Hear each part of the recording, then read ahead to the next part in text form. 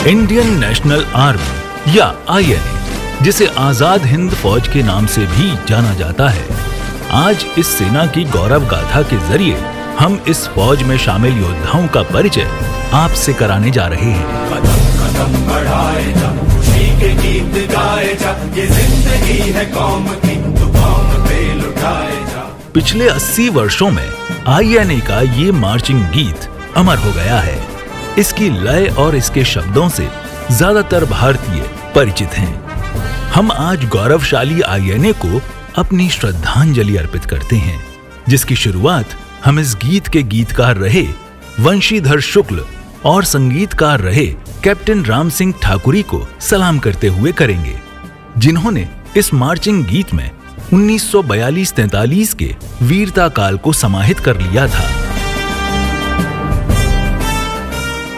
इस गीत का दूसरा छंद ऐसा है जो हमारे स्वतंत्रता संग्राम के इतिहास में आए एक महत्वपूर्ण मोड़ की कहानी बयां करता है। शेरे हिंद आगे बढ़, मरने से फिर भी तू न डर, उड़ा के दुश्मनों का सर, जो वतन बढ़ाए जा, कदम कदम बढ़ाए जा, खुशी के गीत गाए जा, ये जिंदगी है कौम की, तो कौम पे लुटाए जा। ये गीत दुश्मनों के सिर कुचलने और देश की खातिर लड़ने की ताकत देने के लिए लोगों को प्रोत्साहित करता है। गीत में इस्तेमाल किए गए आक्रामक और इच्छा शक्ति से भरे शब्दों का चयन नेताजी सुभाष चंद्र बोस द्वारा लिए गए महत्वपूर्ण निर्णयों के बारे में बताता है। नेताजी ने कांग्रेस के अंदर रहकर और बाद में उसके बाहर भी देश के दुश्मनों यानी ब्रिटिश भारतीय सेना और ब्रिटिश सरकार के खिलाफ बल प्रयोग करते हुए आक्रामक साधनों को अपनाने की अपील की थी। असंगठित और कमजोर रहना पाप है, गुलामी सब कष्टों और पापों की जड़ है। अब गुलामी की जंजीरों को तोड़ने के लिए एक दिल एक प्राण होकर कटिबद्ध हो जाइए। हिंदुस्तान अब गुलाम नहीं रह सकता और न कोई ताकत इसे गुलाम रखी सकती है। हाँ, हमें स्वतंत्रता का मूल्य चुकाना होगा। आप इसके लिए तैयार हो जाइए, जिससे यदि हम गुलाम हिंदुस्तान में पैदा हुए हैं तो स्वतंत्र हिंदुस्तान में जीवे और मरे। कभी आजाद हिंदुस्तान दुनिया को नए नए संदेश दे सकेगा। इसके अलावा नेताजी अंग्रेजों को देश से बाहर निकाल फेंकने के लिए एक भारतीय सेना का गठन करना चाहते थे, जिसके लिए वो विदेशी सैन्य मदद लेने के लिए भी तैयार थे। भारत की आजादी के लिए नेताजी द्वारा तैयार किया गया खाका विचार और कार्यान्वयन में वैश्विक था। वर्ष 1939 के दौरान कांग्रेस पार्टी के अध्यक्ष चुने जाने के बाद उन्होंने अपने इस फैसले के बारे में कहा था, इस वक्त जमाना हमारे अनुकूल है। वर्तमान अंतर्राष्ट्रीय परिस्थिति से हमें लाभ उठाना चाहिए। भारत को भी दुनिया के दूसरे राष्ट्रों के साथ ही जीना मरना है। इसलिए हमें अंतर्राष्ट्रीय परिस्थिति से पूरा वाकिफ रहने की दरकार है।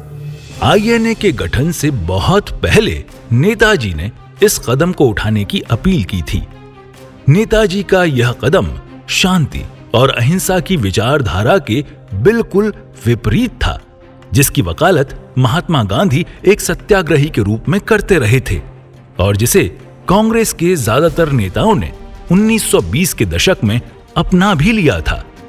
साल 2022 में जब हम नेताजी सुभाष चंद्र बोस की 125वीं जयंती मनाने वाले हैं, ऐसे में हमें यह जान लेना चाहिए कि आखिर INA को बनाने का विचार कैसे आया या कब और कैसे भारत भर में स्वतंत्रता सेनानियों ने अंग्रेजों को सैन्य रूप से हराने और बाहर करने की योजना बनाई।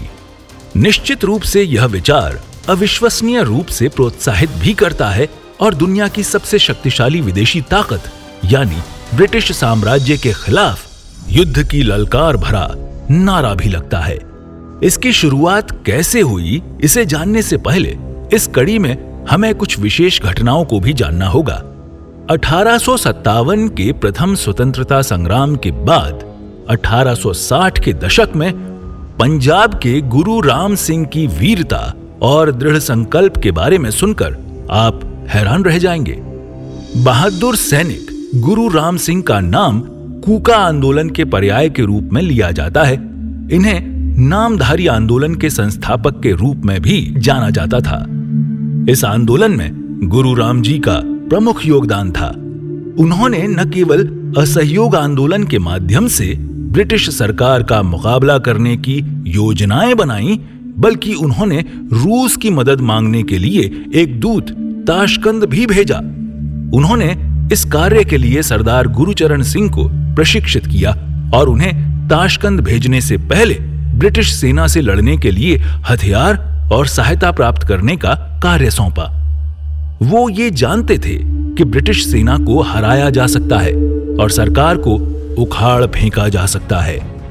इसी कड़ी में 1890 के दशक से लेकर प्रथम विश्व युद्ध की शुरुआत तक भारतीयों की एक पूरी पीढ़ी ने अनेक देशों में भारत की आजादी का मुद्दा उठाया। भारतीयों की इस पीढ़ी में मैडम भीकाजी कामा, वीरेंद्रनाथ चट्टोपाध्याय, लाला हरदयाल, M.N. रॉय, श्यामजी कृष्ण वर्मा, वीर सावरकर, तारकनाथ दास, सरदार सिंह रावजी राणा, भूपेंद्र नाथ दत्ता और राजा महेंद्र प्रताप जैसे कई स्वतंत्रता सेनानी शामिल रहे। ये सूची काफी लंबी है। इन सभी का जीवन एक शक्तिशाली ब्रिटिश सरकार के खिलाफ योजना बनाने के रोमांचकारी क्षणों से भरा रहा। लेकिन इन देशभक्त पुरुषों और महिलाओं ने जिस तरह से मातृभूमि के लिए अपने प्रेम को साबित किया, वो अकल्पनीय है। जैसा कि कहा जाता है, नेताजी सुभाष चंद्र बोस इन क्रांतिकारी देशभक्तों की सहायता से ही जनवरी 1941 में भारत से अफगानिस्तान होते हुए यूरोप के लिए निकल पाए थे। उन्होंने इन्हीं क्रांतिकारियों के जरिए अपने कदम आगे बढ़ाए और कहा, कदम कदम बढ़ाए जा। कदम बढ़ाए जा, खुशी के गीत गाए जा, ये जिंदगी है काम की, तू काम से लुटाए जा। तो एक कदम हम भी उठाते हैं और 1913 में संयुक्त राज्य अमेरिका के एक छोटे से शहर में स्थापित गदर पार्टी के नेताओं सरदार सुहन सिंह भकना, लाला हरदयाल और बाबा गुरदित सिंह को अपनी श्रद्धांजलि देते हैं। इन क्रांतिकारियों ने विदेश में रहने वाले भारतीयों को देश की आजादी की लड़ाई में योगदान देने के लिए प्रोत्साहित किया। यही वजह थी कि जो सन 1914 तक इन्होंने ब्रिटेन की नस्लवादी नीतियों और भारतीयों की निर्मम हत्याओं से दुनिया भर को अवगत करा दिया था। इन क्रांतिकारियों ने ब्रिटिश भारतीय सेना के भीतर एक बड़ी क्रांति की योजना बनाई, जिसके लिए 21 फरवरी 1915 की तारीख तय की गई। लेकिन इससे पहले ही लाहौर में एक गद्दार ने उनकी सभी योजनाओं की सूचना अंग्रेजों को दे दी। नतीजतन गदर पार्टी के नेताओं सहित कई दूसरे क्रांतिकारी कार्यकर्ता पुलिस और सेना के साथ हुए संघर्ष में मारे गए।